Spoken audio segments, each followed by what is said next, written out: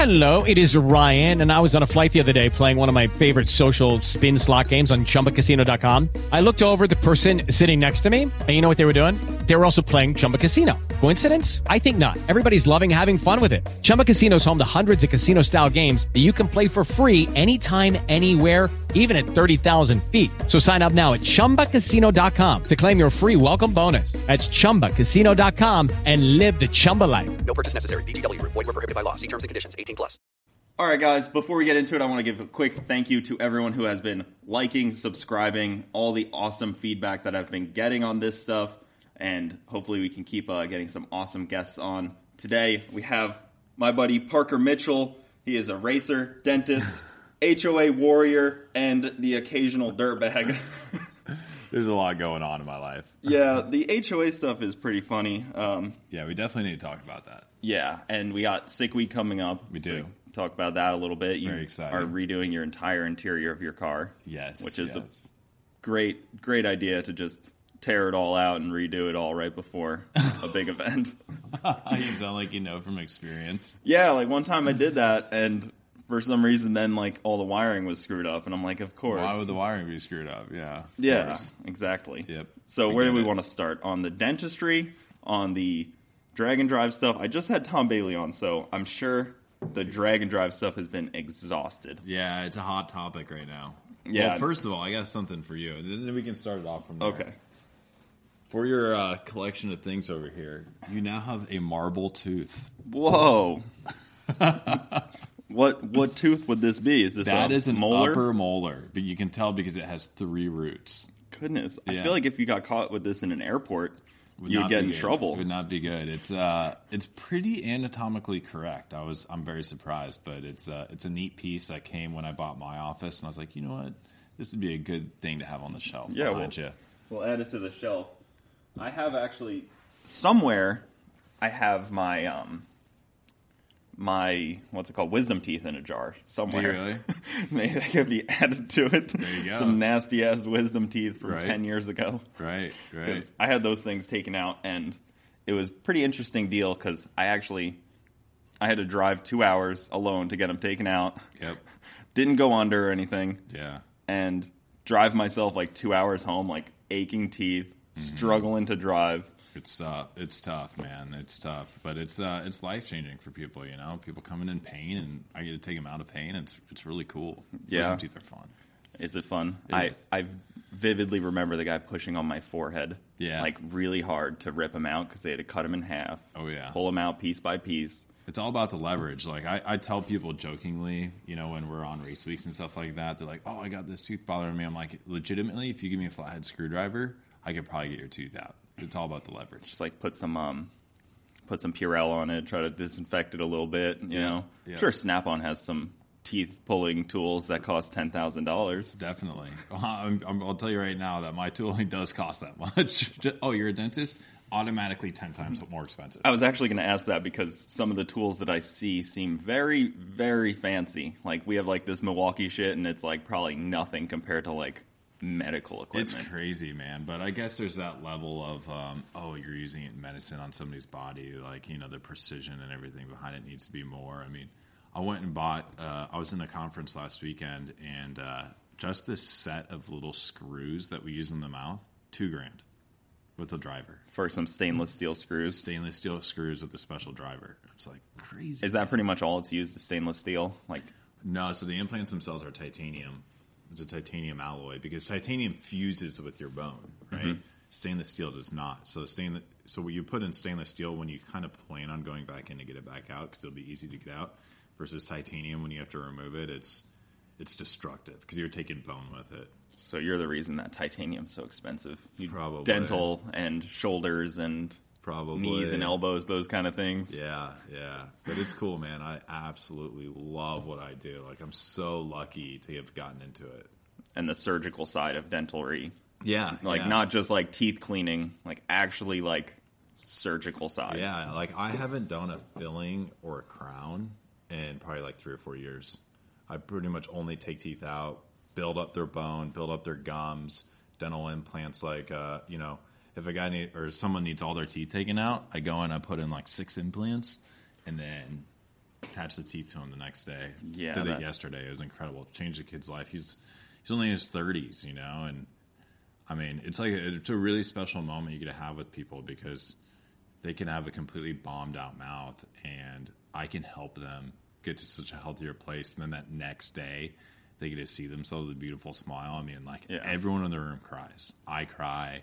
The assistants cry. The patient cries. It's just like you can't get that kind of feeling anywhere else. I mean, I've seen people get pretty emotional after like a boob job. It's pretty similar. I guess it could be. I mean, if you've got some bad boobs and you I get that because like I'm lucky. Like I had braces when I was a kid. I dealt with that for years, like horrible teeth, like really bad deal. So like my parents thankfully were able to push me to do it kind of force me kicking and screaming to, have braces for 5 years. It's such a weird thing too. Everyone hates the dentist, right? But I mean, I go to the dentist every day. It's really not that bad, you know?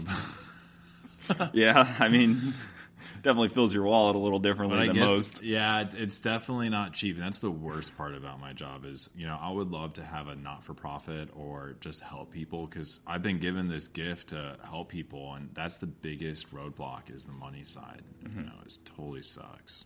Yeah, because, I mean, that could get – people's mouth is often the most expensive part on their body after, like, dental and I've heard other people talk about it. They, like, walk into the dentist and they're like, yeah, it's like $80,000, they said. Oh, yeah. And then you go into another one and he's like $120,000, and then the other one's like, oh, $5,000. Yep. And what do you price shop a dentist? Like, I know, right? It's a scary thing to do. It is a scary thing to do. But it's life-changing for people. You know, it's an investment in their health in the long term. And I just want to be that kind of person that I know there's a lot of people out there that struggle, but I guess that was kind of the motive behind my channel is I want to show people that your dentist is just a normal guy or gal and they want to help you, you know, but it's getting over the initial visit and the money side of things, which can always be figured out, you know, it shouldn't hold people back.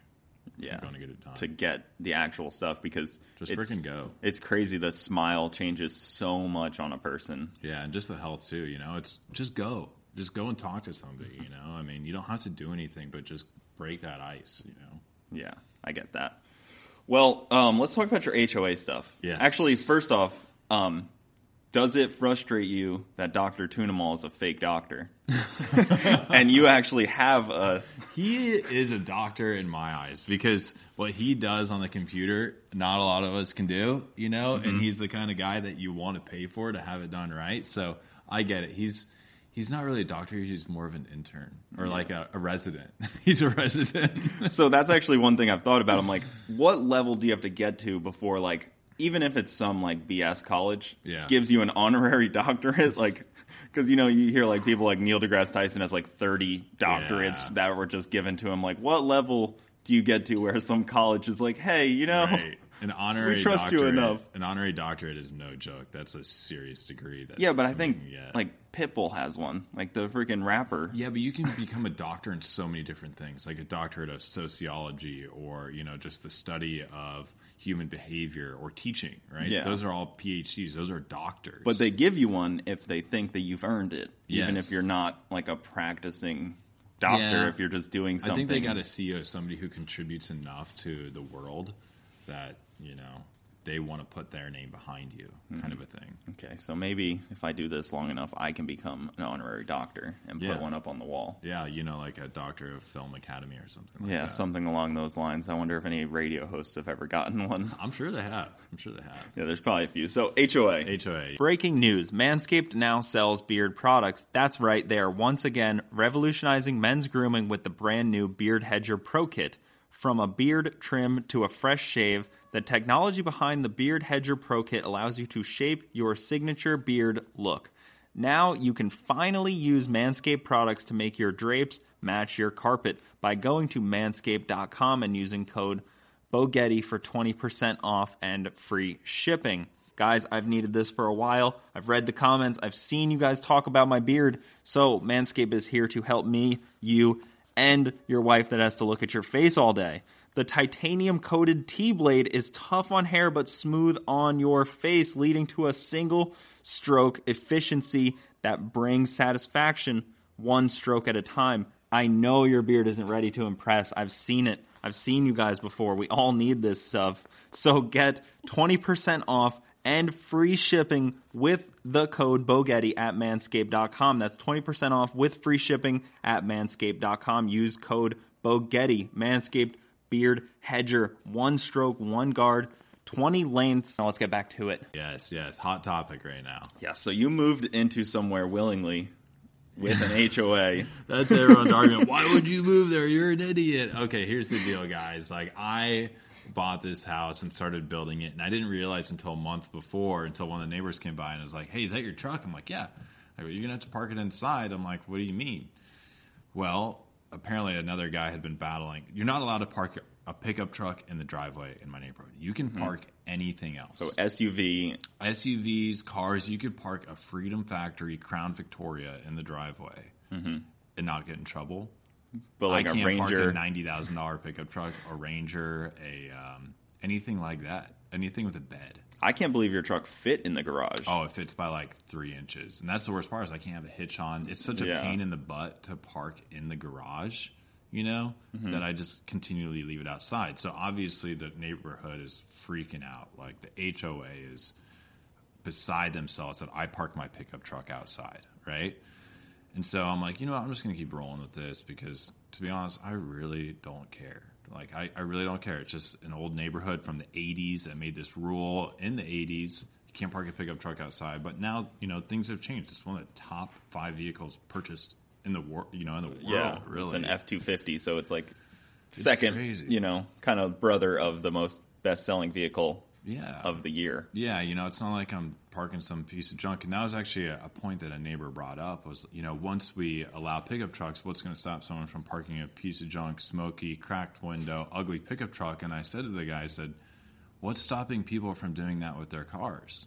Absolutely nothing. Well, how many of those are in a garage right now in the neighborhood? How many junk pickup trucks that suddenly will be pushed out of a garage? Like, None. That's what... It's like, not the neighborhood it's we're in, like... though, it's crazy. And so I started posting on social media all the backlash. And it's blown up. Like, the responses are hilarious and crazy. And I wish the neighborhood could see it. And I've got about, probably 40% of the neighborhood behind me, but I need 70%. Oh, so that's a big... That's a big swing of the neighborhood. And how many houses are we talking here? 190. Have you ever had to return a forgotten bag of adult play toys to a pair of sweet old grandparents? Or have you spent your summer cleaning up protein spills at an amusement park?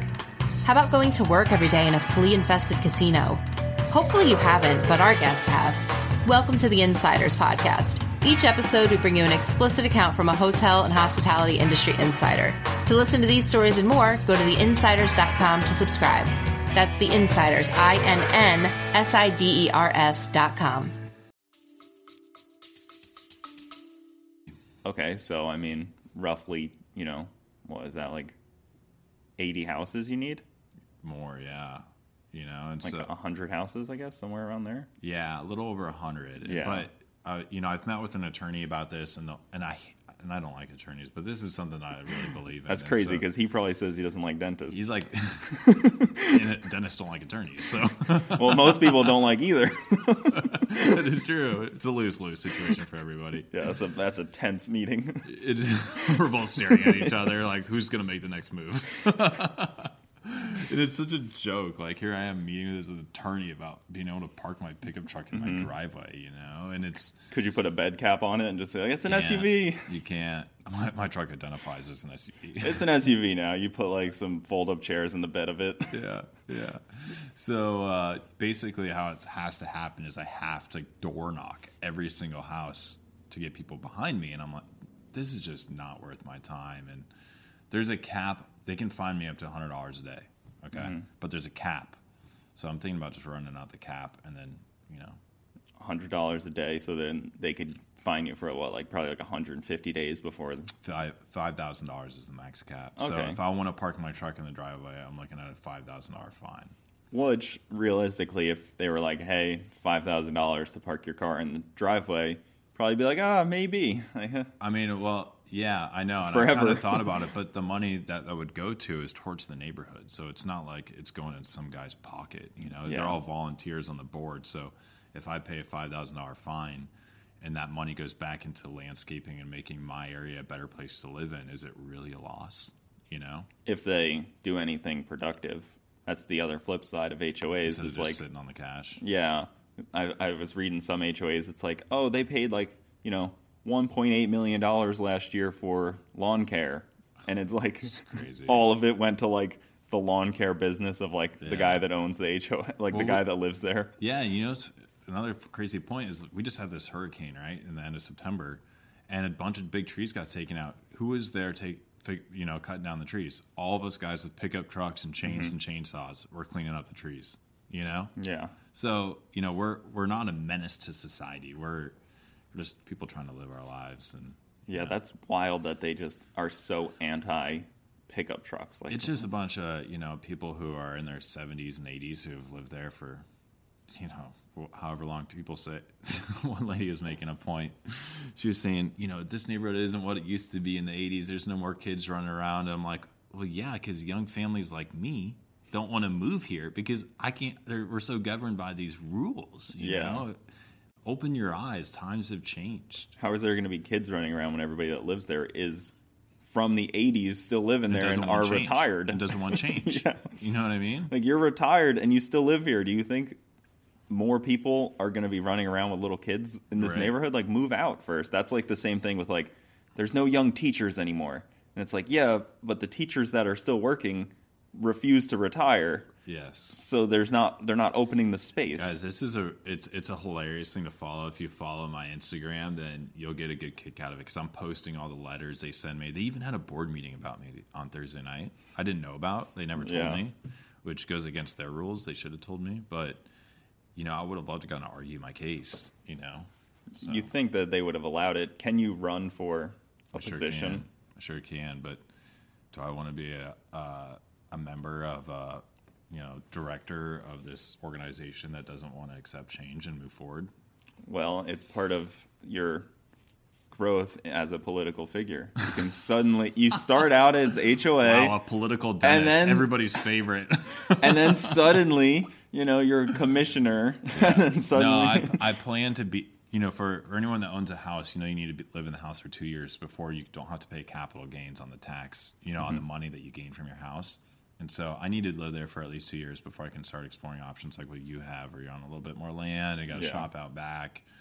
This has been a beautiful home. Our friend built it for us, and we love the home. It's just, it's time for some change. Yeah, it's tough being pushed into that position. Like, I knew when I drove through this neighborhood, there was like, my neighbor has a couple cars on jack stands and like, some stuff that's like in the weeds. I'm like, all right, cool. Like, great neighbor. Definitely a couple project cars that will probably never be done. Yeah. But we all have those. Like, I have a couple sitting around that will probably never have anything happen with them. Definitely have that too. Luckily, I got a place I can keep those, so I don't have to look at them. That's true. Yeah, you just make like Alec mow around them every week. Yeah, exactly. They're like, "Hey, your car's still back out there." I'm like, "Oh, I know it's there. Please don't remind me." I think there's a family of mice living in there now. At least a family of mice. Yeah, because don't you have a fox body out there? Fox body, but now my mom's raising a family of bees out there. So now, like, it's who knows? I might go out there and have a beehive in my car. That would actually be a pretty good use. I think they do that for like the sea otters too. They like toss cars in the river so that they can like live in there, and it's kind of like the same thing. You donated a car for the bees. Yeah, exactly. Everybody needs to like repurpose these cars. The beehive. Yeah. Well, you could have built the fox body instead of building a new edge. I could have because it did come first actually. That fox body was a gift from some of my friends. Yeah, you could have built a fox body, arguably the best chassis. Arguably the best. Compared to the new Edge, which obviously is not a much different chassis. Pretty similar, a little longer, a little heavier. Yes. And I know you bought that car thinking you got a ready-to-go car, and it seems like everything has been changed on it by now. I remember. It's hard to forget. Yeah, it was definitely a close your eyes and go drive it kind of car. This thing is a mess. No disrespect to the guy that built it, but it needed some work from our end, and it's still a lot of work. It seems like it's pretty done by now. Like at least like it's all been kind of de-screwed up Yeah. from the previous. Just for perspective, for those who haven't seen it, when I first got it, the ice tank was a cooler ratchet strapped in the passenger seat, and that was the ice box. I remember like the transmission overflow was like right next to you as well. It was in like the car. In the car. And I think it was like a plastic bottle. That's scary stuff. I think because you hadn't been around like a ton of race cars when you got that at the time. No, I hadn't. So like you didn't realize some of the stuff that was actually like genuinely, truly screwed up. And then once you really started digging into it, Yeah. I think after a couple motors that went through it, you realized how crazy some of that stuff was. I don't look at it like that, though. Like, every obstacle I've come over and improved on the car has been such a great learning experience. Yeah, for sure. You just got to dive in and do it. But could you have started with a car that was untouched? 100%. Would it have been better, or do you think it's better to have had to learn on a car that was screwed up? Definitely. And you kind of have to bring back to life. Screwed up for sure. Because from the ground up really is tough, and it's really tough for motivation. It is.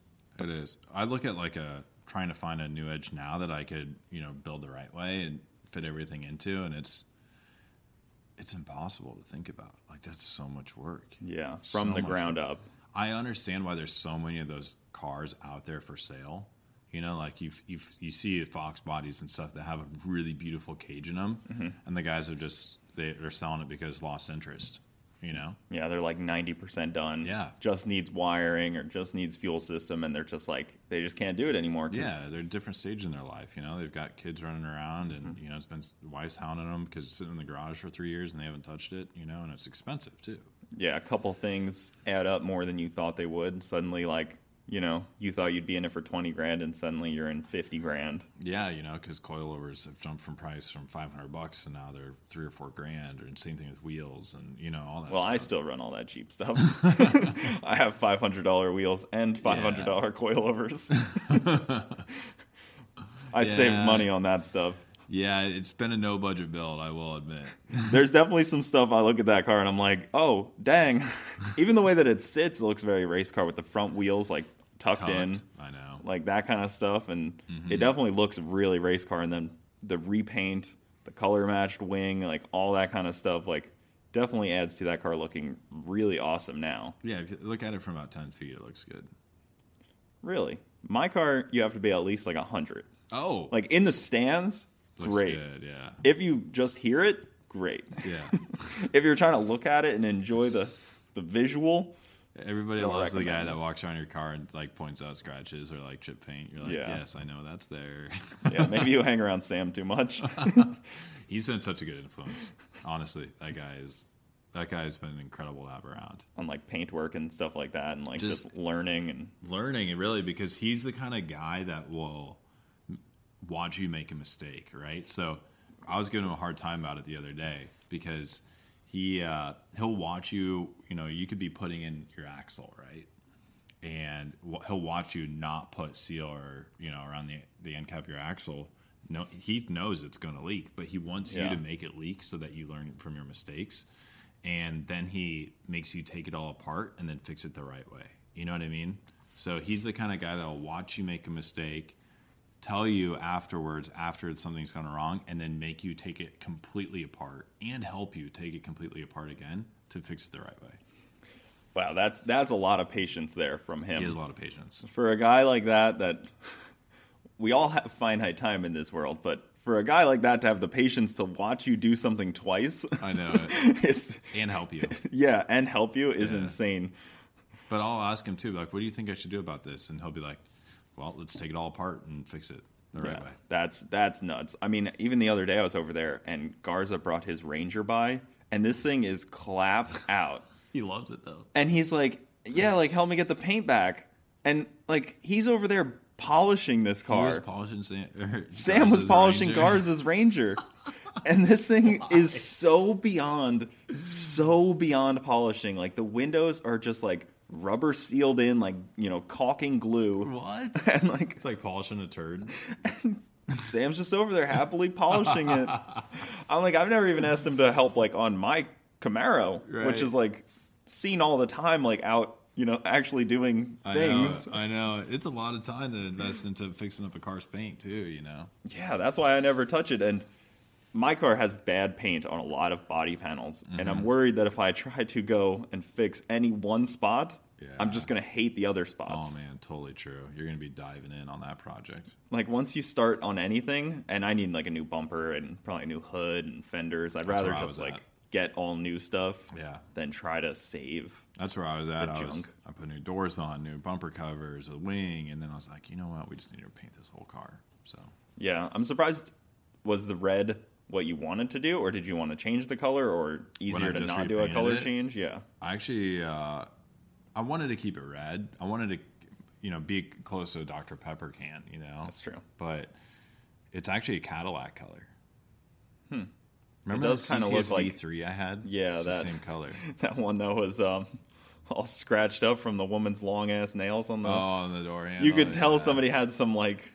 Yeah, because that was fun though. That was a good little deal that we did. Yeah, didn't you get that from like a take on a lease or whatever they call it? Lease trader. Yeah, that's I've looked into that a couple times since I heard about it from you, and that's a cool deal to take on somebody's lease. Yeah, I mean the guy, it works out great in your favor because you end up getting a good lease deal on something. You get the car for a couple months and then give it back. Yeah, that V3 was nice. I'm sure it's somewhere right now really clapped out because it was already on the decline. It was on the decline, but it's still a nice, clean car. I mean, it was at the point where if somebody spent some time on the paint, then it was going to be dialed. Any leased car immediately starts to get worse and worse because, like, people don't take care of the engine on them. They don't change the oil regularly. They don't do their service intervals like that. They don't care. No, they don't care. They're getting rid of it. Yeah. My dad used to have leased cars all the time, and I never seen somebody treat cars so bad. He didn't believe in oil changes growing up. Really? Didn't believe in them. That's terrible. He used believed to be that way. You just add more oil. I used to be that way. Learned the hard way. Yeah, you learned quick. You learned on Dr. Pepper on Rocky Mountain Race Week. Yeah. In the middle of Colorado. Yeah, where did way out there? How far did it break into that? It was halfway through the trip. Oh, so like worst time to break. Yeah, it was like my max first race far. week. Yeah, max far. Max distance from the trailer and from home. Yeah. Well, I bought the car. I never changed the oil. Just then on race week, halfway through. That's what they claim was the issue, but it really left it a head gasket. But it's still a running joke. Change your oil. Changing your oil is definitely a good thing. I change the oil on the Camaro every 2 events. Really?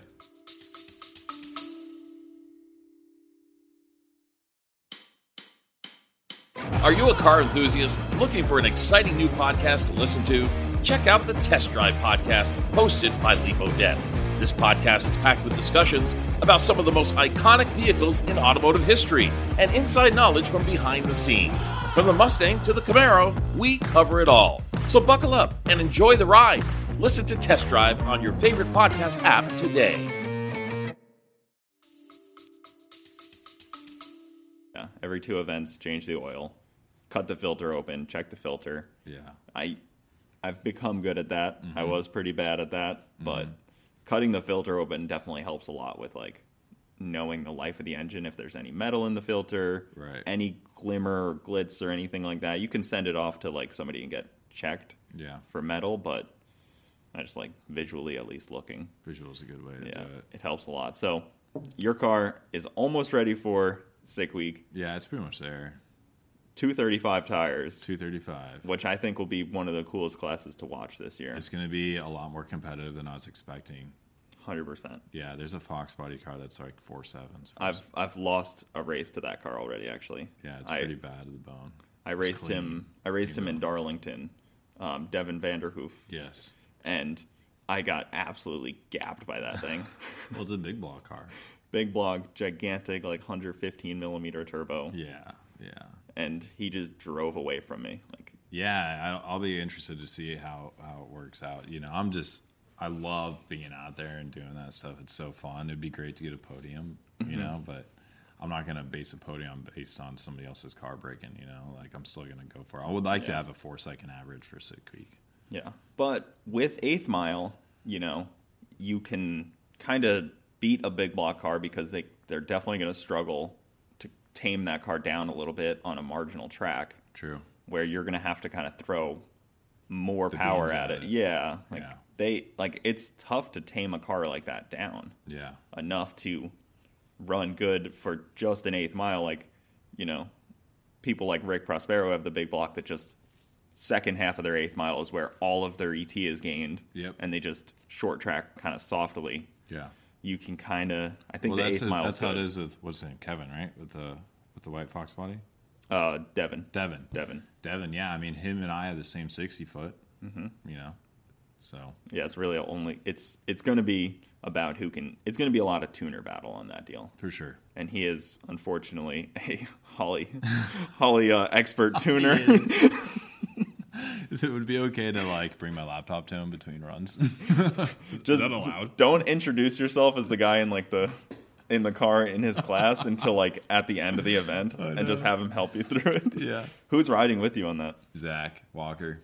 Nice. Who's Garrett's lead guy, for wiring and things like that. So he's not riding with Garrett then? No, I don't want to say who's riding with Garrett, but they're very good at tuning. Okay, well, hopefully Maddie's ready. I would imagine it's not George then. No, George. I can't say what George. I don't know if they're taking the Blaze. You don't have to go into any of that. I was just wondering. I guess. No, it's not George. I think George and James are driving together, and Ty and Sam, Zach and I. Hey guys, it is Ryan. I'm not sure if you know this about me, but I'm a bit of a fun fanatic when I can. I like to work, but I like fun too. It's a thing. And now the truth is out there. I can tell you about my favorite place to have fun. Chumba Casino. They have hundreds of social casino style games to choose from with new games released each week. You can play for free anytime, anywhere. And each day brings a new chance to collect daily bonuses. So join me in the fun. Sign up now at ChumbaCasino.com. No purchase necessary. VGW. Void where prohibited by law. See terms and conditions. 18+. It's happening daily. We're being conned by the institutions we used to trust. The mainstream media is distracting us with meaningless headlines instead of focusing on the harsh realities facing American families. Time is short before something big happens, and that's why so many folks are preparing. They're becoming self-reliant by investing in emergency food storage from My Patriot Supply. Go to MyPatriotSupply.com and secure 4-week emergency food kits for each member of your family. Each kit contains tasty breakfasts, lunches, and dinners, averaging over 2,000 calories per day. Save $50 on each 4-week food kit you purchase. Plus, get free shipping on Ready Hour 4-week emergency food kits. You're not ready if it's not Ready Hour Foods. At My Patriot Supply, you can also get solar power generators, water filtration units, heirloom seeds, and survival gear. Order by 3 p.m. and your unmarked boxes ship the same day. Shop MyPatriotSupply.com today. MyPatriotSupply.com. I think those are the groups. I'm taking Sketchy Vert. You're driving Sketchy? I'm taking Sketchy Vert with me. Oh, cool. I'm taking my Mustang, and Sketchy's going to ride with me. Chip's making a return for Sick Week. Well, I was telling Tom, I was like, it needs to complete it. It died 100 miles from home last year. Yeah, it needs that's frustrating. It needs another try at it before I and if I don't do Sick Week with it, then it is truly a useless car. I mean, you tried to take it to a car show and it didn't work either. Yeah, it almost caught on fire. So if it can at least do Sick Week, then it really should just be sold. Is Sketchy's car set up to do drag and drives or not really? It could do drag and drives for sure, but last time he had it out, it broke the motor mounts and all the converter bolts on. I heard about that. One hit, so yeah, dang. It needs some fine tuning. All your converter bolts. I don't actually know how that's possible. Yeah, and especially because some Harbor Freight bolts on his converter or something. They weren't broken either; they were just gone. Oh, really? Like there wasn't an end of the bolt in the converter. Oh, so I don't know if they just backed out. Is it 3 bolts or 6 bolt converter? 3. Okay. That's what I have on my Camaro too. Yeah. I always just have 3 bolts. I had on my car up until recently. Yeah. Would you just put in a new Circle D? Circle D, billet, 6 pad, bolt together converter, bad to the bone. Yeah, that's what I have in my car. It's a bolt together, but it's not Circle D. It's ATF. Cool. But they're all pretty similar. It's just about how converters are about how truthful you are with your converter guy. Because a lot of people tell their converter guy that they're going to make all this power. Their car's going to be this light. Yeah. They try to flex to their converter guy for some reason. That's a good point. And then suddenly it's like, What's away? 3,000 pounds. it's really like 35 going down track. But like, I was just estimating. It's just about how honest you are with them. That is very true. Very true. And I know you kind of fought with your converter and trans a little bit. Mostly the trans. The converters have always been fine. Except for when I bought the car, but that wasn't really my fault. Because when I first bought the car, we finished it a couple days before Rocky Mountain Race Week. Converter was broken. Okay, so we shipped the converter to Rocky Mountain Race Week, tacked in, put the new converter in. And then we took it down the track. It's a great way to figure all that out. Yeah, first time I'd ever pulled a transmission in my life was on Rocky Mountain Racing. Nice. Put my new converter in. Have you been eyeing a M&M 400 on that thing? Nah, I mean, obviously that would be amazing, right? Like, who wouldn't want one of those transmissions? But I've got a solid, Power Glide. It's built to the bone. It's tough pill to swallow. Yeah, that's the thing. It's a tough pill to swallow. You could legitimately build another car. Yeah, I mean, if I want to put 20, 30 grand into a transmission, is my car really a $20,000, $30,000 transmission car? I don't think so. That's how I feel about my car. Yeah. I'm like, I'd rather almost take my whole engine and trans combo, buy a cheap Fox body, like not cheap, but like an already done Fox body that weighs 600 pounds less than my car. Yeah, the good cage in it. Put everything into it and then, ditch the heavy-ass car. Exactly. Because there's so much more that can be done with 30 grand on my car that I don't know if transmission would be the next one. I'll tell you what would be the bone Fox body is that McFlurry car. That thing, I think they're vastly underestimating how great that car is going to be. I know. I feel like they're just kind of like throwing it together. No, they're not throwing it together. Like, I mean, like just kind of like, oh, like, whatever, we got some nice parts for it, but like it's going to be actually super legit. It'll be nicer than the Blazer. It'll be as nice as Mullet, honestly. Yeah, for sure. It'll probably be similarly as fast because of how light it'll be. It'll be light. Like even James's car, I don't know how much you know about like James's 240, but he's rolled from the 8th mile to like a 720. That's insane. Like lifting at the 8th and just letting it roll. Like so fast. Once you have a car that light, fast becomes so easy. How come nobody's made a titanium tube chassis car? I think titanium is too brittle. I think it it fractures like into like a spear.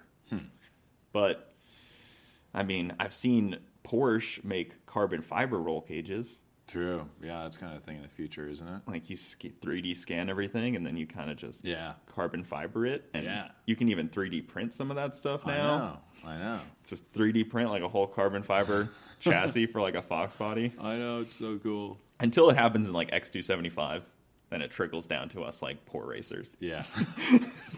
We get their like leftovers, their hand-me-downs. So what other races do you have on your mind for? I really want to do a streetcar takeover when they come down here. I want to, obviously Sick Week. It's really hard with me because I own and run a business. So for me to take a week off work, I'm losing a lot of money. Yeah. I don't make money on YouTube. It flirts with me, It's like costs you more to go to the track than it'll make you. Yeah. Oh yeah, way more. But it doesn't matter. It's just fun. Like I love it. It's so cool. You could be like a Porsche racer and really spend some money. No, it's not me. You go to we all have friends that do that, and it's like it's definitely a different. I'm breed. gonna go drive my shitbox street car. When you drive your Porsche, you can only drive at the track. So, Streetcar Takeover is like 2 weeks after Sick Week in Bradenton. I know. And that's why I don't take the Camaro on that, because it's Streetcar Takeover the 25th and 6th, and then TX2K March 16th. Okay, you do like, TX2K with your car? Yeah, so like right after there's 2 events. And if you break... Yeah, my Ignite jug. Uh-oh. And if you break a 2J, it's not exactly easy to get parts for. No? I thought it would be. Everyone doing it. That's why it's not easy. Most of my parts are stock and everybody's building them. Got it. So they're hard to get. Makes sense. And I'm sure you have a spare LS you could acquire somehow. Yes, probably. If I really pulled some strings. So what other events then, I guess, would you want to take your car to? Definitely Streetcar Takeover, Sick Week. I'd love to do all the Rocky Mountain Race Weeks. I just love the Dragon drives. I feel like we I feel like I lose a year of my life every time I do one. You know, you're just so low on sleep. You're eating gas station tornadoes all week. You know, you're just living to the max, sweaty, dirty. You know, it's just fumes constantly. Fumes. Oh yeah. I think people don't realize the fumes. Like when I first drove with Ruby, oh man, I was that struggling real bad. Yeah. I don't know how James wasn't. I think he was. I just think like his brain doesn't work that same way or something. Where like maybe it runs better. Carbon monoxide wasn't getting to him. Maybe it runs better on low amount of carbon monoxide. That's what I was wondering. I'm like looking over at him. I'm like, dude, like how are you driving? Because the exhaust was like right here next to your face. Yeah. And I think even like Shane got really sick riding with him. Shane Brent's son. Yep. And then George got really sick riding in that car. I got like minorly sick. That's what I mean. And I'm sure your car, like, there's probably some holes in the firewall here and there, little pinholes. I've got them pretty cleaned up now, but yeah, of course, everyone's firewall isn't perfect. Yeah, mine is definitely not perfect. Mine, when you push my brakes in, you can see my brake booster kind of like wiggle a little bit. Ooh, the brake, not booster, but like master cylinder, I guess. Yeah, the whole thing flexes a little bit. You use a parachute. The Mustang has all stock stuff, so it works well. Yeah, it does. It does. Even the brakes and everything on the Mustang are like completely stock. Dude, like, from that's a what I had parts on store. my car up until a couple months ago. Mm-hmm. It was fine.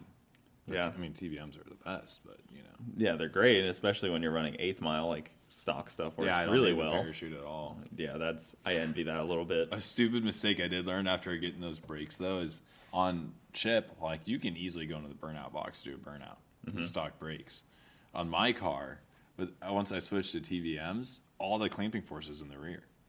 Oh, so you need line lock. You have to have line lock. So I was trying to do a burnout like a goon. That's frustrating. I don't have line lock on my Camaro, and I have to like really work to get that thing to do a burnout. Really? People are like, oh, like, do a big burnout, roll through the box, roll to like 8th mile. I'm like, no, guys, that thing does not have the power to do that. Like, it struggles to spin the tire. Really? It actually has to work for it because like I have to arm the nitrous for a burnout. Yeah. It will not do a burnout without nitrous. Really? Yeah. Dang. So burnouts, I guess. High Cat. Oh yeah, the Hellcat. God, I love that car. That seems like a project that really escalated. It did. It's I have a lot of money in that car, unfortunately. Caroline keeps asking, "Where is that car? Where is that car?"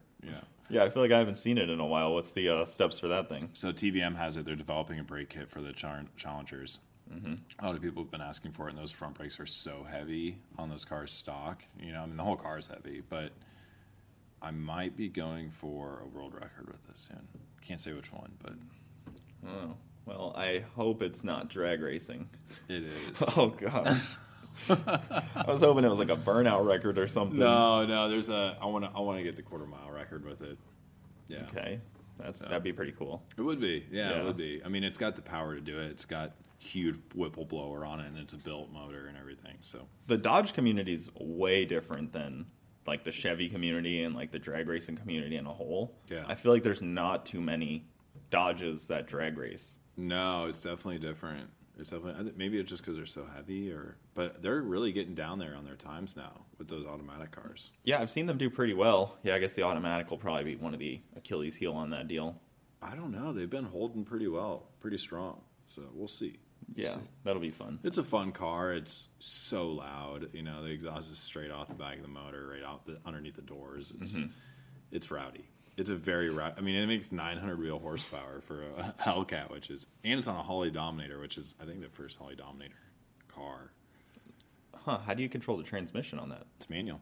Oh, it is manual. I was thinking that for some reason that car was auto. Yeah, that makes sense. I was gonna say like that's probably why you're able to actually have a Holly because nobody else can control the trans. Yep. Unless you go to like a Turbo 400, right? Which would be great for burnout stuff. It would be great. That car does put down some mean burnouts. Those cars are basically built to do burnouts. Yeah.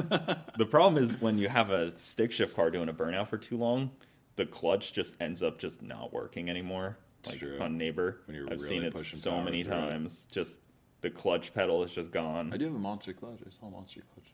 Yeah, I have one in my 240. I had one in my CTSV. Dang. They make really good. Did you sell your clutches. 240? No, I still have it. Yeah. I was thinking about parting it out. But you took the engine out of it, right? No, it's still in it. Oh. It's ready to go do whatever. There's not a whole lot of going to use it that I can do. Yeah. It's kind of like a tough deal. Like I can go drag race every single week. Yeah. Drifting's not exactly the same. Right. And it's a extreme money and time suck compared to drag racing. Is it really? Oh yeah. Oh, I guess tires. Tires and fuel and the traveling to, like, my buddies rent out Orlando. Yeah. Or up in Clearwater there's a track. I could see it. And it just adds up really quickly. And Yeah. the burnout pad at the Freedom Factory is a tough one to test on because that surface is so different. It is. It's so different than asphalt. Yeah. Well, it switches, right? You know, you could be on asphalt and then concrete and switch back. I think it's kind of cool. It makes the driver drive, you know? Yeah, it gets, like, slick or grippy depending on, like, what happens. Yep. Definitely. Yeah, it's a cool spot, though. But that was the initial plan with the Hellcat, was to try and learn how to drift and stuff with it, but it's a drag car now. And burnout or just drag car? I don't know, man. Every time I take it to a Freedom Factory event and do a burnout, it breaks something and it's so expensive to fix it. I don't know what to do. I'm torn. Yeah, that's a tough one because if you don't go to a burnout contest with a car that's like, this could win, it's probably a lot less exciting. Yep. Like, that's always my thought, even with the 240. Like, it's an NALS. It's not going to win a burnout contest versus a blown car. Oh, yeah, for And sure. LSs sound horrible. It's amazing on the to rev see limiter. how much the event has brought. I mean, you were at the first Cletus and Cars, seeing what the burnout contest has come into now. I mean, there's guys building professional cars to do this now. Yeah. You know, dedicated cars. Like, actual, like, people that were drag racers taking their same program to run a burnout car. Yeah. And there's actually, once there's money to win, that's when it starts to get serious. That's when it gets serious, yeah. I always laugh when I see, like, the prizes for money for, like, drag racing and burnout contests. It draws great people, you know, but it's a scratch on the surface. Nothing. It's all for pride. No, drag racing, you win nothing. It's pride. Yeah. If like, going out to the TX2K, the price, like, the winnings haven't gone up. The entry fee has gone up a little bit, and gas has gone up a little bit, Yeah. a good bit. So the winnings are the same.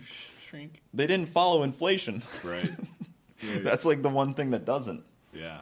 It's definitely not ideal, but if you need the money to compete, if you need that win to compete in the next race, you're probably not going to make it to the next race. I know, right?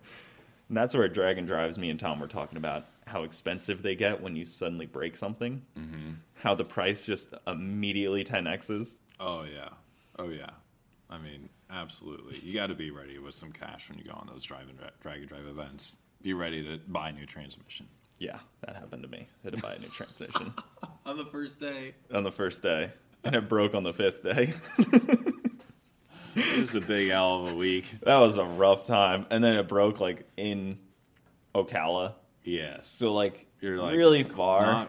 Yeah, I know, but you're still kind of in reach of being home. You're like, oh my God, this is Yeah. brutal. I didn't get home that day until, like, 4 a.m. because I had to, like, go get my truck and trailer, go back to Ocala, go back to Bradenton. Dang. It was a sad, long drive. It was. I was, So mad. I was just like, to my friends, I was like, just leave me here to die. Just go. Like, just go win. Do something cool. Do something cool for me, guys. Yeah. And then that's when I was like, I really should have just brought my CTSV wagon. You should. Are you going to do that? Oh, you're doing chip. Now I'm doing chip, but Is it that's ready? like the plan B car. I think it's ready. Yeah. It's what me and Tom were saying. Like, you can never truly test your car on the drive.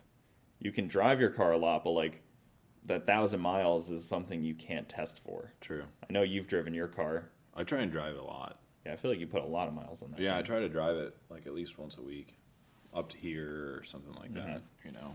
Yeah, because you drive it to Bradenton, which is probably like, what, 20 miles, 30 Yeah, miles? it's about 20 miles. I did put a thing out on Facebook the other day about people being able to use my garage. Did you see that? Mm-hmm.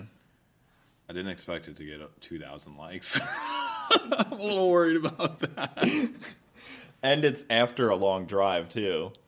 I know. Well, I'm cool with people working on their cars like while I'm sleeping or something. Yeah. But it being after the long drive, I'm thinking like, okay, Bradenton's the second stop. So hopefully if my car blows up, it's from, Orlando to Bradenton or like a little out of Bradenton back up to it'd be South cool Georgia. We could drive over the Skyway Bridge and stuff. I'm pretty pumped for that. If there's traffic, that's going to be a killer. Well, it's Sunday night. But if you have to stop on the Skyway going up with a trailer, that's going to be it's illegal. Bad deal, though. No pulling over on Skyway. But like, not even if you're in stop and go traffic, and you have to stop and get your car going again with a trailer. Oh, man, that's terrible. Like, that will be really hard on a transmission. That will be. You'll have to, like, brake boost it to get the car going. Yeah, Skyway Bridge is a really steep bridge on Route 2.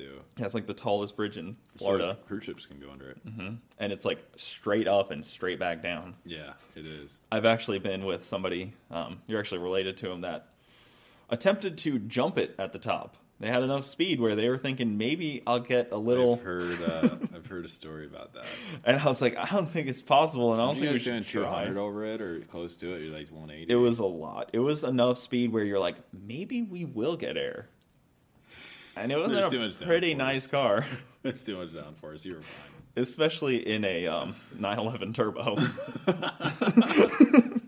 It's ballsy. It was a black one. It wasn't a white one. yeah. It was a car no one actually ever saw, I don't think. Yeah. There was two of them for a time there too. There was. Yeah, they were like identical competition. Yeah. So I actually wrote this down. Is it tough having somebody like Garrett in your shadow? In my shadow? I'm in his shadow. Yeah, but you're his older brother, so no matter what. Dude, honestly, it's so fun. It's so cool. Like, I'm so proud as like an older brother. I mean, you couldn't be more proud for your sibling, right?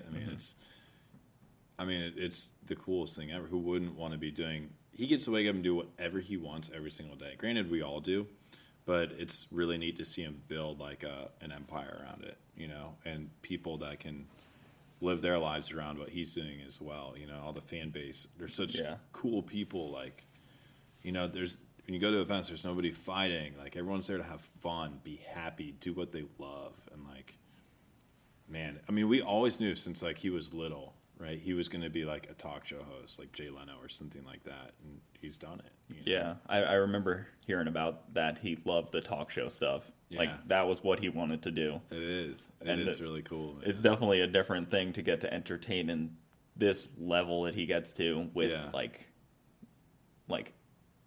hundreds of thousands of dollars of budget to like do the crazy stuff. Yeah, for real. So I don't really it's not really tough.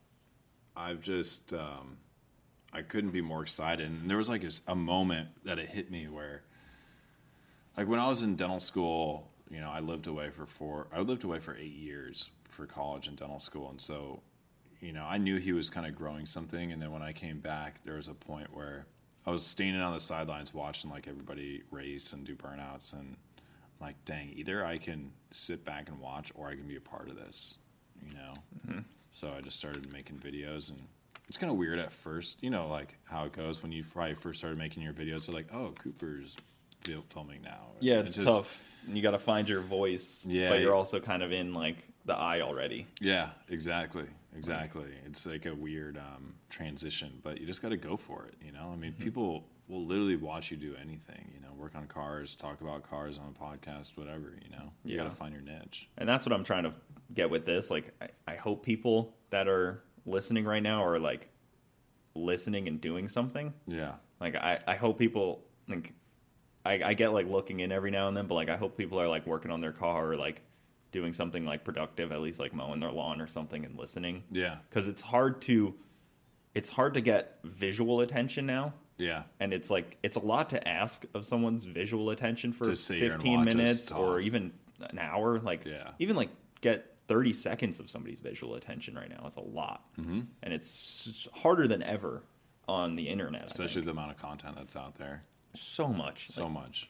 And that's like a tough thing to try to balance, because you don't want to put out something that doesn't deserve the visual attention. Mm-hmm. And especially like you're very into the filmmaking stuff, it seems like. Yeah, I love it. I mean, Garrett and I if you go way back on his YouTube channel, there's videos of like some of the I think his very first videos are he and I ripping RC planes and boats and screwing around doing stuff like that. Yeah, from when me and Garrett first started hanging out, it was mostly RC stuff. Like we were hanging out like in the front yard of the house I rented in college, and we were ripping RC cars. And then when we would travel to events, we would have like an RC plane. Yep. And then like a couple RC cars and stuff, but we never really posted much of it. Yeah. And I had the little Super Cub, and I was Super terrible Cubs at are the driving. best. I was not great at flying it. I could get away with flying it. Yeah, the little 3-channel deals. I knew that there was a finite amount of time it was going to be in the air before I lost it. Yeah. Like, I had that in my mind. You know what I was doing before this? Garrett and I were driving remote control cars. Right before I came here. Perfect. Yeah, we had the nitro ones that were just... Oh, that was such a pain in the butt. Oh, my gosh, the worst. And they sounded like a pile of bees. Yeah, Like, I'll never forget taking like the nitro and like pouring it over our skateboard rail and lighting it on fire and doing board slides over fire for nitro. So the tough part about me is I race and drag race and do all this cool stuff, but I'm still not the cooler brother. My older brother... Me? Oh, you don't know. You My too. older Oh, brother... so we're both the same. My older brother is still doing cooler stuff. Like, he'll spend like 8 months in Thailand surfing. Just Yeah. like completely disconnected from the entire world. Yeah. And I'm like, how can I go drag racing on the weekends and you're still doing cooler stuff? Yeah. No, I mean, it's... Yeah, but everyone looks at you like you're the cool guy, you know? I mean, he probably thinks the same about you, you know? Oh, yeah, for sure. And I mean, I envy the ability to just go somewhere and kind of like disappear for 8 months, though. That sounds great. I always laugh about it when like my phone or like a friend's phone breaks. I'm like, dang, that must be really nice. Yeah. Like, Put it away for a bit. Facebook, you know, like getting Facebook jail is a great thing. Is it? Have you gotten it? I've gotten it on accounts before, not yeah. like my main account, but like I've gotten it on like The accounts that you comment on your own posts with? yeah, those ones. All those. I got like I think like 60,000 followers on Facebook, and like 40,000 of them are me, and the other ones are my mom. Like you're writing snappy comments Yeah. back to yourself. I gotta have the interaction. I feel like, you know, once you get it flowing, you get more interaction. You just gotta I know. push it yourself. Yeah. So, what is your next? What's your next thing for the next year then? Like, My next move is I'm currently looking for a full-time videographer, photographer. videographer, photographer, like, you know, Dr. Tunamal has a good deal going. Well, yeah, I mean, that's his cousin, so it works out good, you know. But as you know, filming content and editing takes so much time. Like, when we're working on our cars and all we want to do is work on it, you're like, you do a whole project, you're like, I probably should have filmed that, but I didn't because I just literally couldn't get done what I needed to get done, you know? This episode is made possible by PwC. When unprecedented times are all the time, it's time to start walking the talk. Leaders like you turn to PwC to see and stay ahead. Upskill your workforce, use intelligent automation, and transform big ideas into breakthrough outcomes. Explore the human-led, tech-powered solutions that help you thrive. It's all part of The New Equation. Learn more at thenewequation.com. Yeah. And so I put an ad out at a local college, and I have a kid that we're going to do a working interview with this week. And, you know, I mean, I want him to be somebody that we can all use. Like, if you have a podcast and you need to snag him for an hour or two, then you call him up. Yeah. And, you know, he's like still in school and graduating. He's super gung-ho to get working. So Yeah, that would be nice to have like an editor and videographer. It's tough to delegate anything, especially when you have a vision. yeah, so tough. Like that's going to be a tough thing because like even I think Garrett edits all of his own stuff. He does, yeah. And that's like a tough thing to let go of, and especially because you know somebody's not going to be as fast or efficient as you for a long time. I know. Like, it's going to take... I mean, even if I had the content, though, I mean, I wouldn't mind. I like editing, you know, it's fun for me, but, you know, somebody to be there to film so that we don't have to. That would be the nice huge. thing. Oh The my filming would be better, I think, Yes. for me personally, because, you know, editing, like, you could always do that at midnight. You need someone in Like, your that's face. something you could always do, like, late at night or, like, when you're just sitting there. Yeah. The filming, like, has to be done, like, right that moment. You need someone there in your face with a camera when you don't want them in your face with a camera. Because that's when the drama's there, you Yeah. know? Like, we don't film ourselves when we're, you know, pissed off and bloody mad at our car throwing a wrench, but people want to see that stuff. Yeah, and that's the frustration of cars. Oh, it's so frustrating. There's so much frustration that happens behind the scenes on cars. I know it. There is. They really suck sometimes. Especially waiting for parts. Waiting for parts really hurts. I know Tom was saying like a lot of people were starting to bow out into the they're starting to pick wait listers now because people are starting to bow out because people can't get their parts. Oh, really? Yeah. That's really frustrating. Big parts delays on everybody. And I was even talking to James about this once. I'm like, man, you can make a killing right now buying cars that have good parts on them and just parting them out. Because there's so many people that need stuff that they're just not making right now. Yeah. And even like, companies like Motion Raceworks still have their stuff, but they don't sell everything. Yeah. I waited a long time for my pistons, my rods on my engine. Thankfully, I still run like, my car's like stock crank, stock block, stock head, stock valves. Yeah. Like, what do you think of that Dart 2J block? It'll be interesting to see. It's like $5,000 less than a billet block, like half the price. Yeah. It's still heavy though, but they changed a lot of things that'll make it nicer. If it ever comes to market, it'll be great. Yeah. But who knows when it will come to market. I mean, everybody has predictions, like Dart has predictions and stuff. Not saying it may never, but like, people wait on LS blocks from Dart. Yep. And big blocks. People wait on everything. They do.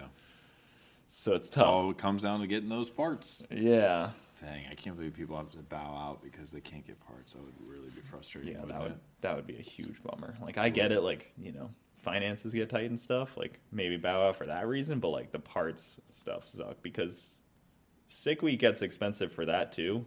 Hotels in every town or city. Be prepared to spend $10,000 on Sick Week. $5,000. Yeah, I was gonna say $10,000. Jesus, where are you staying? Ritz-Carlton every stop? Preparing fuel, food. Everybody's like, all right, guys, we got to wait for Parker to come from the Ritz. Like, extra money on hand, whatever, Yeah, no, it adds up really quickly. And especially if you have, like, another guy that you kind of have to, like, got to pay for stuff for them, too. Because if you bring somebody with you, the assumption is you pay for a lot of that stuff. Oh, yeah. If they're helping you. Right. And they get all of the struggle without all of the fun of the pass. Yes. Yes, they do. But somebody like Zach is really good because he's so diehard to watching you win. He's so into it. He's so good, too. He's fine-tuned mechanic, And he wants you to win really, really badly. Yeah. Like, some people are just like, screw it. Make it to the next track, maybe. Right. Right. That's we also got a good pass. We're like, no, we're here to win. Yeah. There's also a bliss to that mentality as well, where you're just like, we're just having fun. Yeah. Yeah. The mentality of having to win is it's a tough one sometimes. It is. It is. Because when me and Garrett first started, we went to a lot of events, and we didn't even plan to compete. We were just there, and we would hopefully make a pass. And half the time, like, the throttle body would shut because we didn't know what we were doing. Yeah. 50 feet out. Just like, it would just be a nothing pass. Yeah. It took so long for us to figure it out, learn what was actually, like, was going to work. Right. But I envy that because somehow we're able to make interesting videos without even racing. I know. And I don't even know how that's possible right now. People want to see stuff break. They do, Yeah, I don't even know how that's possible that we were able to film stuff and not be competing at the level we are now. Yeah, I can still see it. So, you also seem like you constantly travel and are constantly doing something else. What's your mentality on just loading your plate up with, like, more and more and more stuff? Diamonds are made under pressure.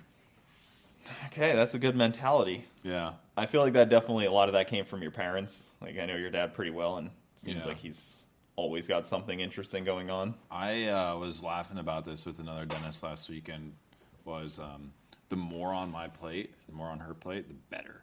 The better we do. It's when I don't have stuff going on. Like, I've been going stir crazy at home because my car's not there and I don't have anything to work on. Mm-hmm. But the more that's going on, like, the next 2 weeks are going to be absolute mayhem. and like I know we're gonna thrive. Yeah. Yeah, pumped. That's tough though, because like even like adding things that are kind of in the similar lane is one thing, but like when things are in completely different lanes, like you're building your dental practice and then you're also building a racing program. Yeah, two completely separate lanes. I definitely started to get to the point where some parts get neglected, like responding to really important emails and stuff like that. And it kind of drives me crazy, but you got to pick and choose your battles, you know. I usually just choose to neglect the wife out of anything. Like, I feel really bad for Caroline. She definitely gets neglected. It's a tough balance because, like, you know, you look at it and you're like, she'll be there, she's fine. She'll be there for the rest of my life. This is I got to thrive right now. And like as men, I feel like we kind of are just a very different mentality. Yeah, we just have a different mentality. Like 100%. Like I'll go on the road for a month with like no hotel rooms booked or anything planned, and if she doesn't know like the next 2-hour schedule, oh dude. They're like, what time are we doing that tomorrow? I'm like, I have no idea, but when we find out, we'll find out, and we'll adapt and overcome. It'll be just fine. Yeah, she's like, I'll tell her, like, oh, I'm filming a podcast tomorrow. It's like midnight. Yeah, it's like, I know. Why didn't you tell me? I'm like, I don't know. Why doesn't matter. Well, who were they with? What did they have to eat beforehand? Yeah. They're like, I don't know. Just wing it, and hopefully it comes together as you go. Yeah. Yeah, it's definitely a different mentality, and you kind of have to be like that. Because if you're not adapting to the circumstances that hit you 100% instantly, it's going to be a really bad time. Yeah, but back to your question, man, I definitely have a lot on my plate. I travel a ton. I'm trying to stop traveling so much. It's really Weren't you just gone like 2 weeks ago for... I was in New Orleans last weekend. And then you were just with Heavy D? Yeah, the weekend before that. Yeah, but the Heavy D trip, I didn't know until 2 days before that I was going, you know? So that's fair, yeah. It doesn't even count. The New Orleans trip I had planned for a long time, but that was, for a dental thing, and that was important. So. Yeah, that's tough in itself, too, because there's only, 52 weekends a year. Yeah. And when you do things like burnout stuff, drag racing, dental stuff, they will overlap. We do, and sure. Some things have to The worst is when I'm sitting in a lecture hall for a dental meeting for 3 days straight, listening to lectures, when I know I could be getting a lot done. Yeah. So bad. Yeah, that's really But I learn a lot, so it's worth it. Yeah, and I think a lot of people don't realize that is like, I read like a doctor's degree after like 150 days, like the information is already like at its half-life. Yeah. And after like 6 months, like it's already like, only 20% of the knowledge is still the same. Yeah. Because like things are evolving so I've fast. learned definitely more outside of school. I mean, the school teaches you the basics, Yeah. And then when you get out, you kind of find your niche and run in that, and you take continued education, which costs a lot of money. Yeah, so I'm sure it does. Do you have plans to grow your dental practice more? Yeah, I'm actually looking to buy another practice, so so that I can have. Basically, there's a lot of corporate dental offices out there, and these kids go and work for these corporate dental offices and just kind of get bent over, and they're just running the mill. They don't mean anything to anybody. They're just a worker. And I want to give people an opportunity to have ownership. So like if I go and buy the practice, help them build it, sell it to them, at a predetermined cost, and just like help people. That's what I really want. So I've got people graduating this May that need opportunities, and I feel like I need to bring those home. So you're more in like the franchise, mindset where you're opening more dental practices, because then there's the other option where you can kind of vertically build your business where you're owning like the imaging stuff and like, right? Like you probably have to outsource some stuff like that, right? Do you do all like, because like, implants and like you get those made by somebody, right? Yeah. I'm not going to make my own brands and stuff like that. That's what I was wondering, like, because you can kind of go either way. You can do more practices, or you can take everything in-house that you can. Yeah, I'm really lucky that I can provide a service to my patients that I really care about, that means something to them, that's concierge, and I want to be able to help other dentists do the same thing. Do it the right way, not be a revolving door in a sense, And you get to donate, which is the coolest part. Oh, dude, so cool. Because you've donated a lot of money already. $100,000 in the past 2 years to local charities. That's big money to That could be money in donate. my pocket. Yeah. Yeah. And so what do? You give $100? Yeah, so basically, like, if you wanted to come see me, right? which I probably should. Come on in. Bronzy did. Yeah, I know. She's that's against she's a lot smarter than me. So it's $100, right? And that $100 goes to one of 5 or 6 local charities. One of them being like Bubba's Buddies, Doug and Molly Cook's charity for their dog, Bubba. And, so if the patient chooses Bubba's Buddies, that $100 goes to them. And then when they pursue treatment with me, I'd match that $100. So it's a good way to give back. And it also takes the edge off the new patient appointment, because they're not paying me for me to tell them what's wrong with them, There's a lot of doctors where it's like $300-$400 for them to take an x-ray. And then for the dentist to sit there and be like, oh, yeah, you need a root canal. You're like, oh, great. I just spent $300 for this guy to tell me I need a root canal. Sick. Yeah. Now I got to buy the root canal. And so, I've literally raised $100,000 in the past years. Yeah, that's wild, man. That's so super awesome. When I could have pocketed that, but people are like, oh yeah, big tax break, blah blah blah. No, it's not about the taxes or anything like that. Yeah, you already do tax avoidance stuff, anyways. We're already all avoiding that stuff as much as possible. There's tax deductible expenses outside of charitable donations that mean a lot more. That you can play. So, but those charities actually get that money. So whether you get tax deductions or not, those charities have that money. Yeah, it doesn't even matter. In the end of the day, the charity has the money and they can do something cool with it. And it's all local too. So I only mail the checks to the local, charities like Big Brothers Big Sisters. All Children's Hospital is probably my number one option picked. They've gotten like $30,000 from my office. Oh wow! In the last 2 years. So. Yeah, that's definitely a top tier one. I know me and Bronte in 2020 did a charity where we raised a bunch of money for.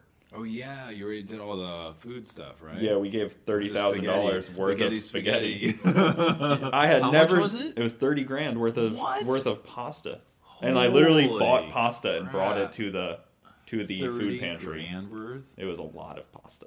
Oh my god, I didn't know it was that much. Yeah, that's insane. I want to do something similar again. Where, I'd like to do like an actual spaghetti cart and go to places where hand out spaghetti. Oh, do like a food truck? Yeah, like an actual crowd-funded food truck that's just giving out free spaghetti to people in need. That'd be so cool. And I feel like it's one of the cheapest forms of calories you can give to somebody. Spaghetti for sure. On the road. Gotta do it. Just do a crowd-funded food truck. Yes, for sure. Absolutely. Yeah, or that would do be at a the fun race one. week events. Because everyone wants to eat hot spaghetti at the racetrack. Get your milk and hot spaghetti. Garlic bread. I actually, one of the, last year, I was kind of close to buying a hot dog truck, one that pulls, a trailer, a hot dog trailer, yes. to trailer it around with the Mustang. Because, how funny would that be instead of, everybody has their Tom tools Bailey's and stuff? Got that ice cream truck with the hot dog grill up front. I know, it's my main competition. Where you don't give your hot dogs away, you pay people to take them. Listen, I grew up in a hot dog business. I know hot dogs. Do you? Yeah, my grandpa had a hot dog wagon on the beach really? growing up my whole life. No way. And he was retired NYPD, opened a hot dog wagon. It was the Dang, most the cliche Italian thing to do ever. You probably loved it, though. Loved it.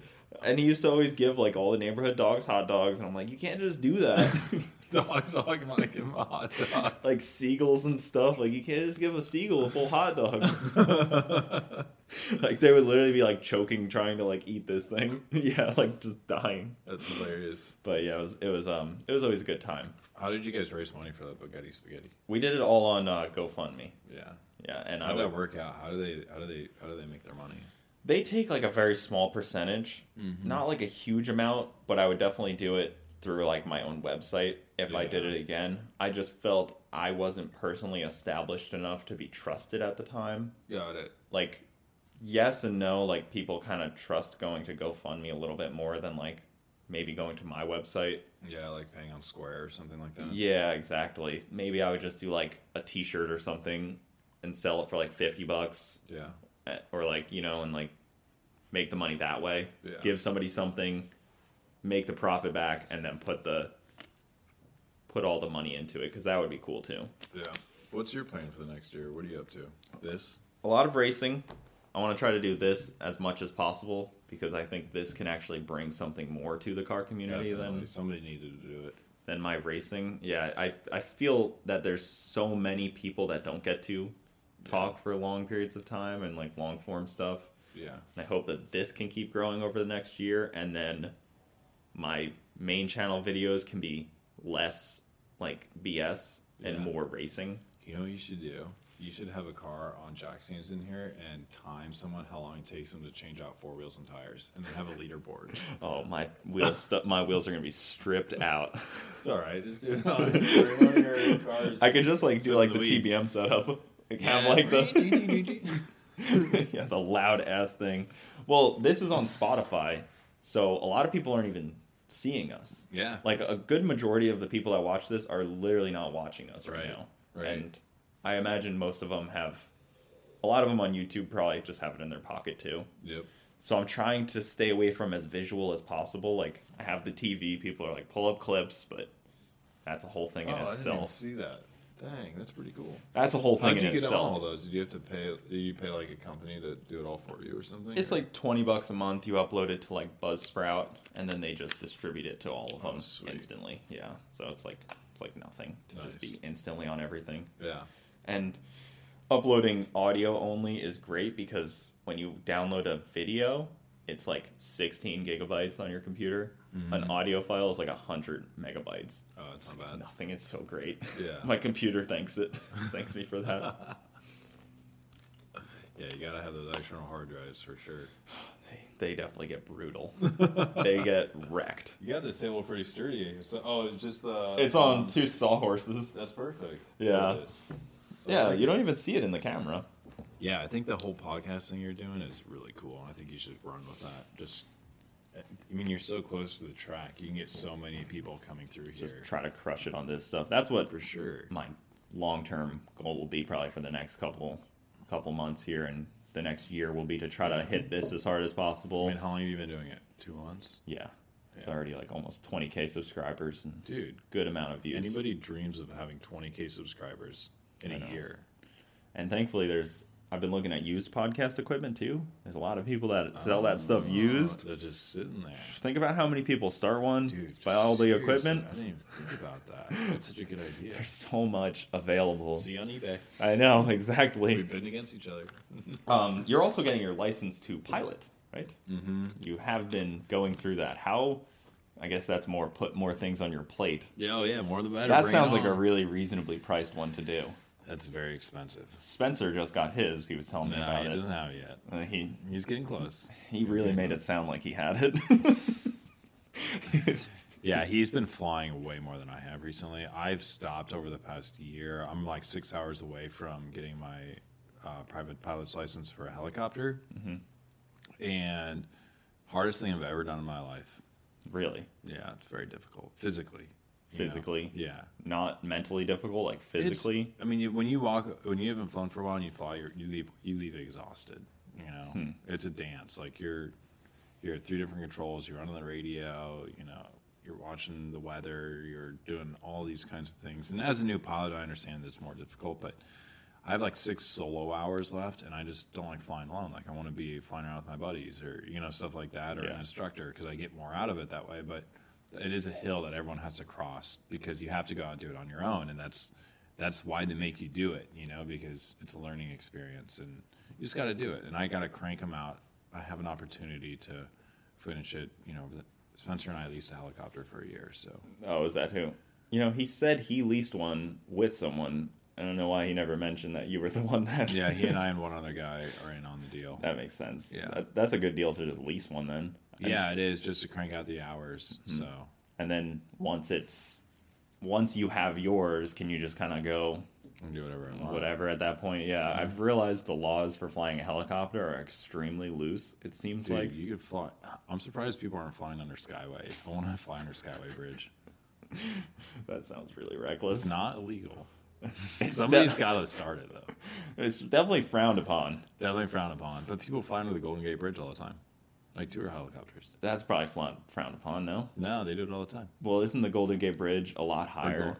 Yes, I believe it is a lot higher. Yeah, like Skyway goes high, but the Golden Gate Bridge is just really tall in itself.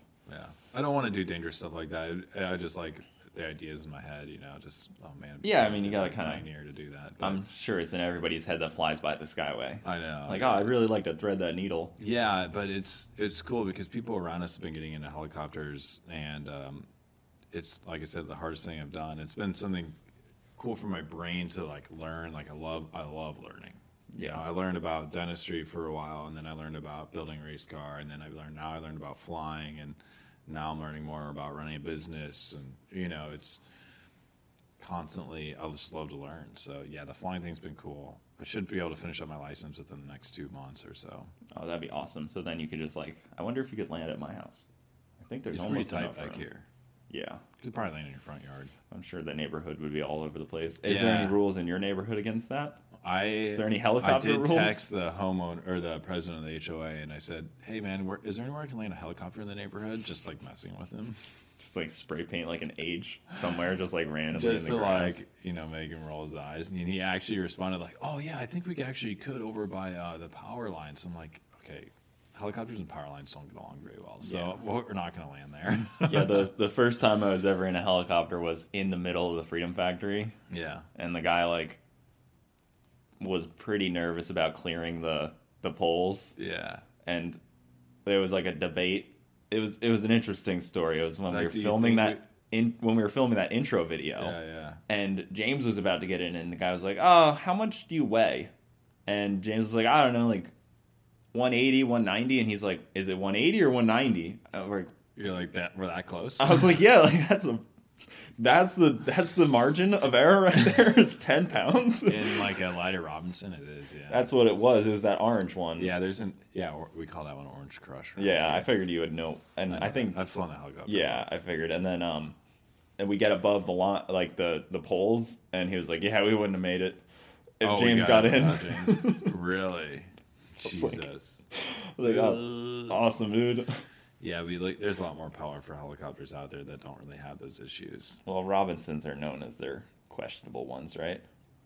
Power-wise, yeah. There's an app. You put in how much fuel you have, weight of each passenger and luggage, and then it'll say, yeah, you're right in the line, or no, you're good to go. Aren't they known as one of the more dangerous ones, though? I think they're known as more dangerous because so many people fly them, and they're very entry-level. Mm-hmm. So it's kind of like saying, more Hondas get in accident or Toyota Camrys get in accidents than any other car because there's that many of them out there. And inexperienced pilots cheaper, are flying, so you can get into them easier. And you can get into them easier, and they're cheaper, and they're very entry level. So there's a lot of people out there flying, and that price shouldn't be flying. Yeah, that makes sense. That's the whole thing about flying cars. Is I don't want more people flying over my head. Definitely not. I have a lot of planes and helicopters fly over my head here. Yeah. I don't know why this is a route, I guess. Yeah, it's been really interesting learning about it. Because so many people, when I tell people I fly helicopters, they're like, "What? Isn't that really dangerous?" And the more you learn about it, the more safe they actually are. Mm-hmm. People think, if a helicopter's engine dies, you're going down. No, that's a funny myth. You can glide a helicopter like a plane down to the ground. Yeah, people don't realize that you tilt the props and you can. Yeah, or it's whatever you call it. Yeah, the rotor blades. The rotor. Yeah. So basically, you can literally, if you're cruising along and a helicopter's engine quits, you can glide it down. Mm-hmm. I mean, your glide slope is a lot steeper than an airplane. When you're up there, you're like, "Oh, we're going to go right there." Mm-hmm. Airplane, you're like, "We can go over there." But you practice that maneuver. It's called an auto rotation, over and over and over and over. Yeah, because I guess that's probably your do or die situation there. It is. Once the engine's off, that's where it's where the experienced pilot comes in. Yeah, and you can keep it straight too because you have forward airspeed and there's a rudder in the back, right? Mm-hmm. So the vertical stabilizer keeps you straight if you have enough forward airspeed. I like what Whistling Diesel did with his recently. Oh my god, that was so funny.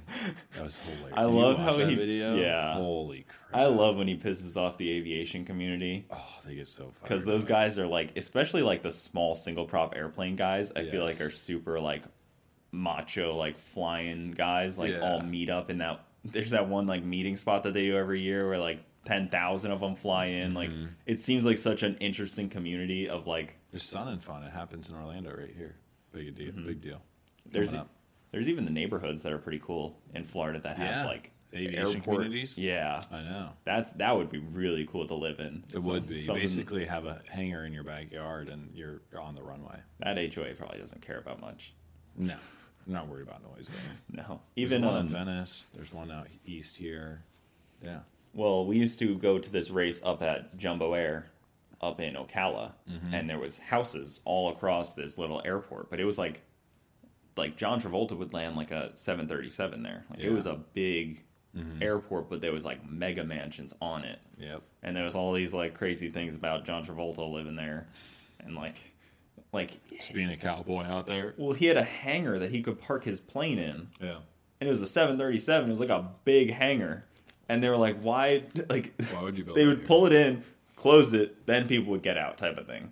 Oh. That was what was always weird. That's why you did it like that. Yeah. I don't know. It's a weird deal. Yeah, flying's really cool. It's very expensive, like you said. To get your helicopter license, you're spending 20, 30 grand.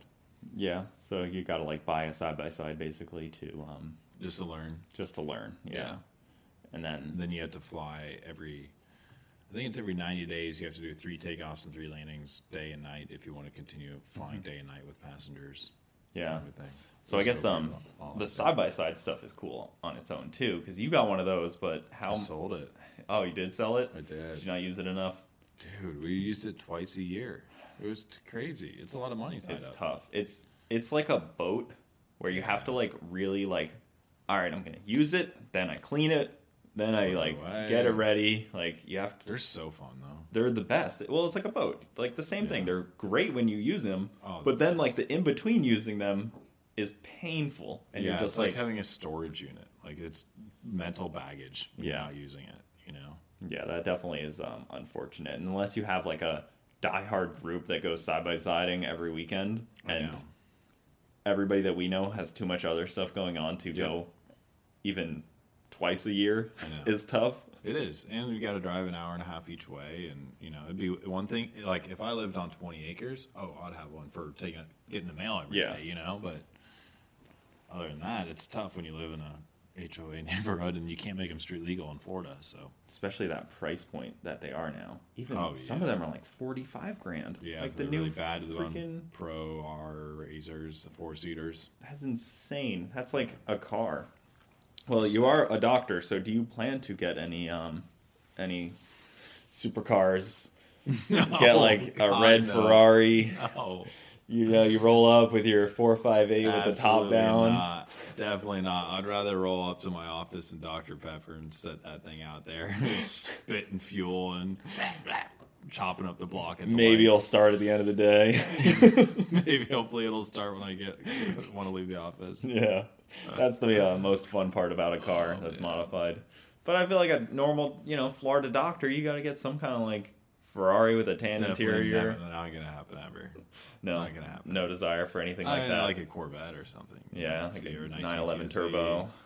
Yeah, Garrett and my dad are really trying to get me to buy a turbo, but I'm like, dude, this just isn't me. They're so good though, but so good, but I could feel like I would get bored of it pretty quickly. That's the problem. I mean, even my CTSV, I get it sits around so much. It does. Like, it just doesn't get used enough. And the only times I do ever use it is when there's a reason. Like, I actually somebody told me, hey, you need to come out and do this. It's like, okay, then I'll use it. Right. But I don't just go drive it because I don't really trust many drivers around me. Yeah. Is also part of the problem. Right. Prefer to be in my truck where I'm a little safer. I hear you there. I love driving a truck. Best thing ever. Yeah. I mean, you grew up in country. Nebraska. Yeah. I've been out there a couple times, and it's you did. a lot of nothing out there. It is. Great place to grow up, though. Hard to get in trouble. We still found it, but, That would make sense. So I have a interesting story to close off. Why I introduced you as a dirtbag. So one time, me and Garrett were out in Arizona hanging out with Cheyenne, and Parker was living out there at the time. And he was like, hey, I'm going to come hang out. And we're hanging out with Cheyenne. He's got his Viper out there. And the next day, me and Garrett were getting up early to drive back to Tampa from Arizona. And this man, Parker, sneaks into our room when we're not there and hides all of the towels from the bathroom. So we get up the next morning. We get up the next morning to drive 26 hours or 30 hours back. All the towels are gone. And there's not a single towel. Nothing. Nothing. I totally forgot about that. That's so funny. I'm pretty sure Garrett took the route of showering and then just laying in the bed, like going under the covers. And I don't know what route I took. I may have used toilet paper. That is so funny. And then, like, after toilet paper to dry off after a shower. After we like, you know, just get all done and stuff, we get a text and it's like, hey, did you find the towels under the bed? And we look under the bed and we're just like, God damn it. I hate this guy. That is a really funny story. I totally forgot about that. Oh, it was brutal, man. It was a tough day. As you know, the shenanigans never end. No, I mean, I've definitely that's why when like the video of George just like, yeah, change your oil, I'm like, yeah, get that fucking dirt bag. I didn't feel bad for you one bit. I was like, this man. George and I have kind of battled it out. It's pretty funny. One night on race week, you know, like, you're so tired, you're ready to go to bed, and he's getting back from Taco Bell, and he's like, got his Baja Blast and all his tacos, and I remember, total dirtbag move, I slapped his Baja Blast out of his hand. You know, it was like, he was going to cry. And then the next day, we ate at Runza, which you know is really important to us. Yeah, I ate there one time, and it was rocket mess. Slam my Runza, you know. Just I ate there one time, and it was okay. No. At best. Don't listen to him. It's great. It was okay at best. The one time I was in Nebraska, we went out to dinner, and I was sexually harassed by this dude waiter. It was crazy. Yeah. We were with Garrett and his friend's name is lost on me there. But I was sexually harassed by some waiter at this Chinese restaurant. It was a bad deal. I was like, I'm never coming back to this place. Because we would go there for just I-29. We'd go there for the ice cream cruise. Yeah, which is one of the best events ever. Is it? I would love to go back, but it's just too much of a trek to go there for like freaking haul. It'd be cool if they kind of placed it around Rocky Mountain Race Week so that you can kind of hit it on the way back or the way there. Yeah. But even Rocky Mountain Race Week is a haul. It is. If I was to drive my car out there, like just trailer it out there, I'm like losing like a month of time. Oh my gosh. It's a haul. And the first time we went out there, the transporter truck caught on fire. Oh my God, I forgot about that. Jamie had to like drive through the night to get the setup, and we're all just kind of like sitting there waiting for the cars to show up. The guy's like, yeah, it's on fire, and it's like, unhook the trailer. You gonna get it to me? I was like, it's cooked, dude. Like, you gonna complete the job? Like, you know, make it happen for us. Yeah, or we gotta figure this out. Well, this was a fun deal. We'll have to do another one, man. Thank you guys for watching. Wait, where can they find you? At Parker Mitchell on Instagram and Teeth and Turbos on YouTube. Teeth and Turbos, Parker Mitchell. His profile picture's of dog. Yeah, always has been. OG picture from when I started my Instagram. Yeah, always been a dog. Well, thanks for coming on, man. That'll do it. I'll see you guys next time. Later. With Lucky Land Slots, you can get lucky just about anywhere. Dearly beloved, we are gathered here today to... Has anyone seen the bride and groom? Sorry, we're here. We were getting lucky in the limo and we lost track of time. No, Lucky Land Casino, with cash prizes that add up quicker than a guest registry. In that case, I pronounce you lucky. Play for free at LuckyLandSlots.com. Daily bonuses are waiting. No purchase necessary. Void where prohibited by law. 18+. Terms and conditions apply. See website for details. Okay, round two. Name something that's not boring. A laundry? Ooh, a book club. Computer solitaire, huh? Ah, sorry. We were looking for Chumba Casino. That's right. ChumbaCasino.com has over 100 casino-style games. Join today and play for free for your chance to redeem some serious prizes. ChumbaCasino.com. No purchase necessary. Void where prohibited by law. 18+. Terms and conditions apply. See website for details.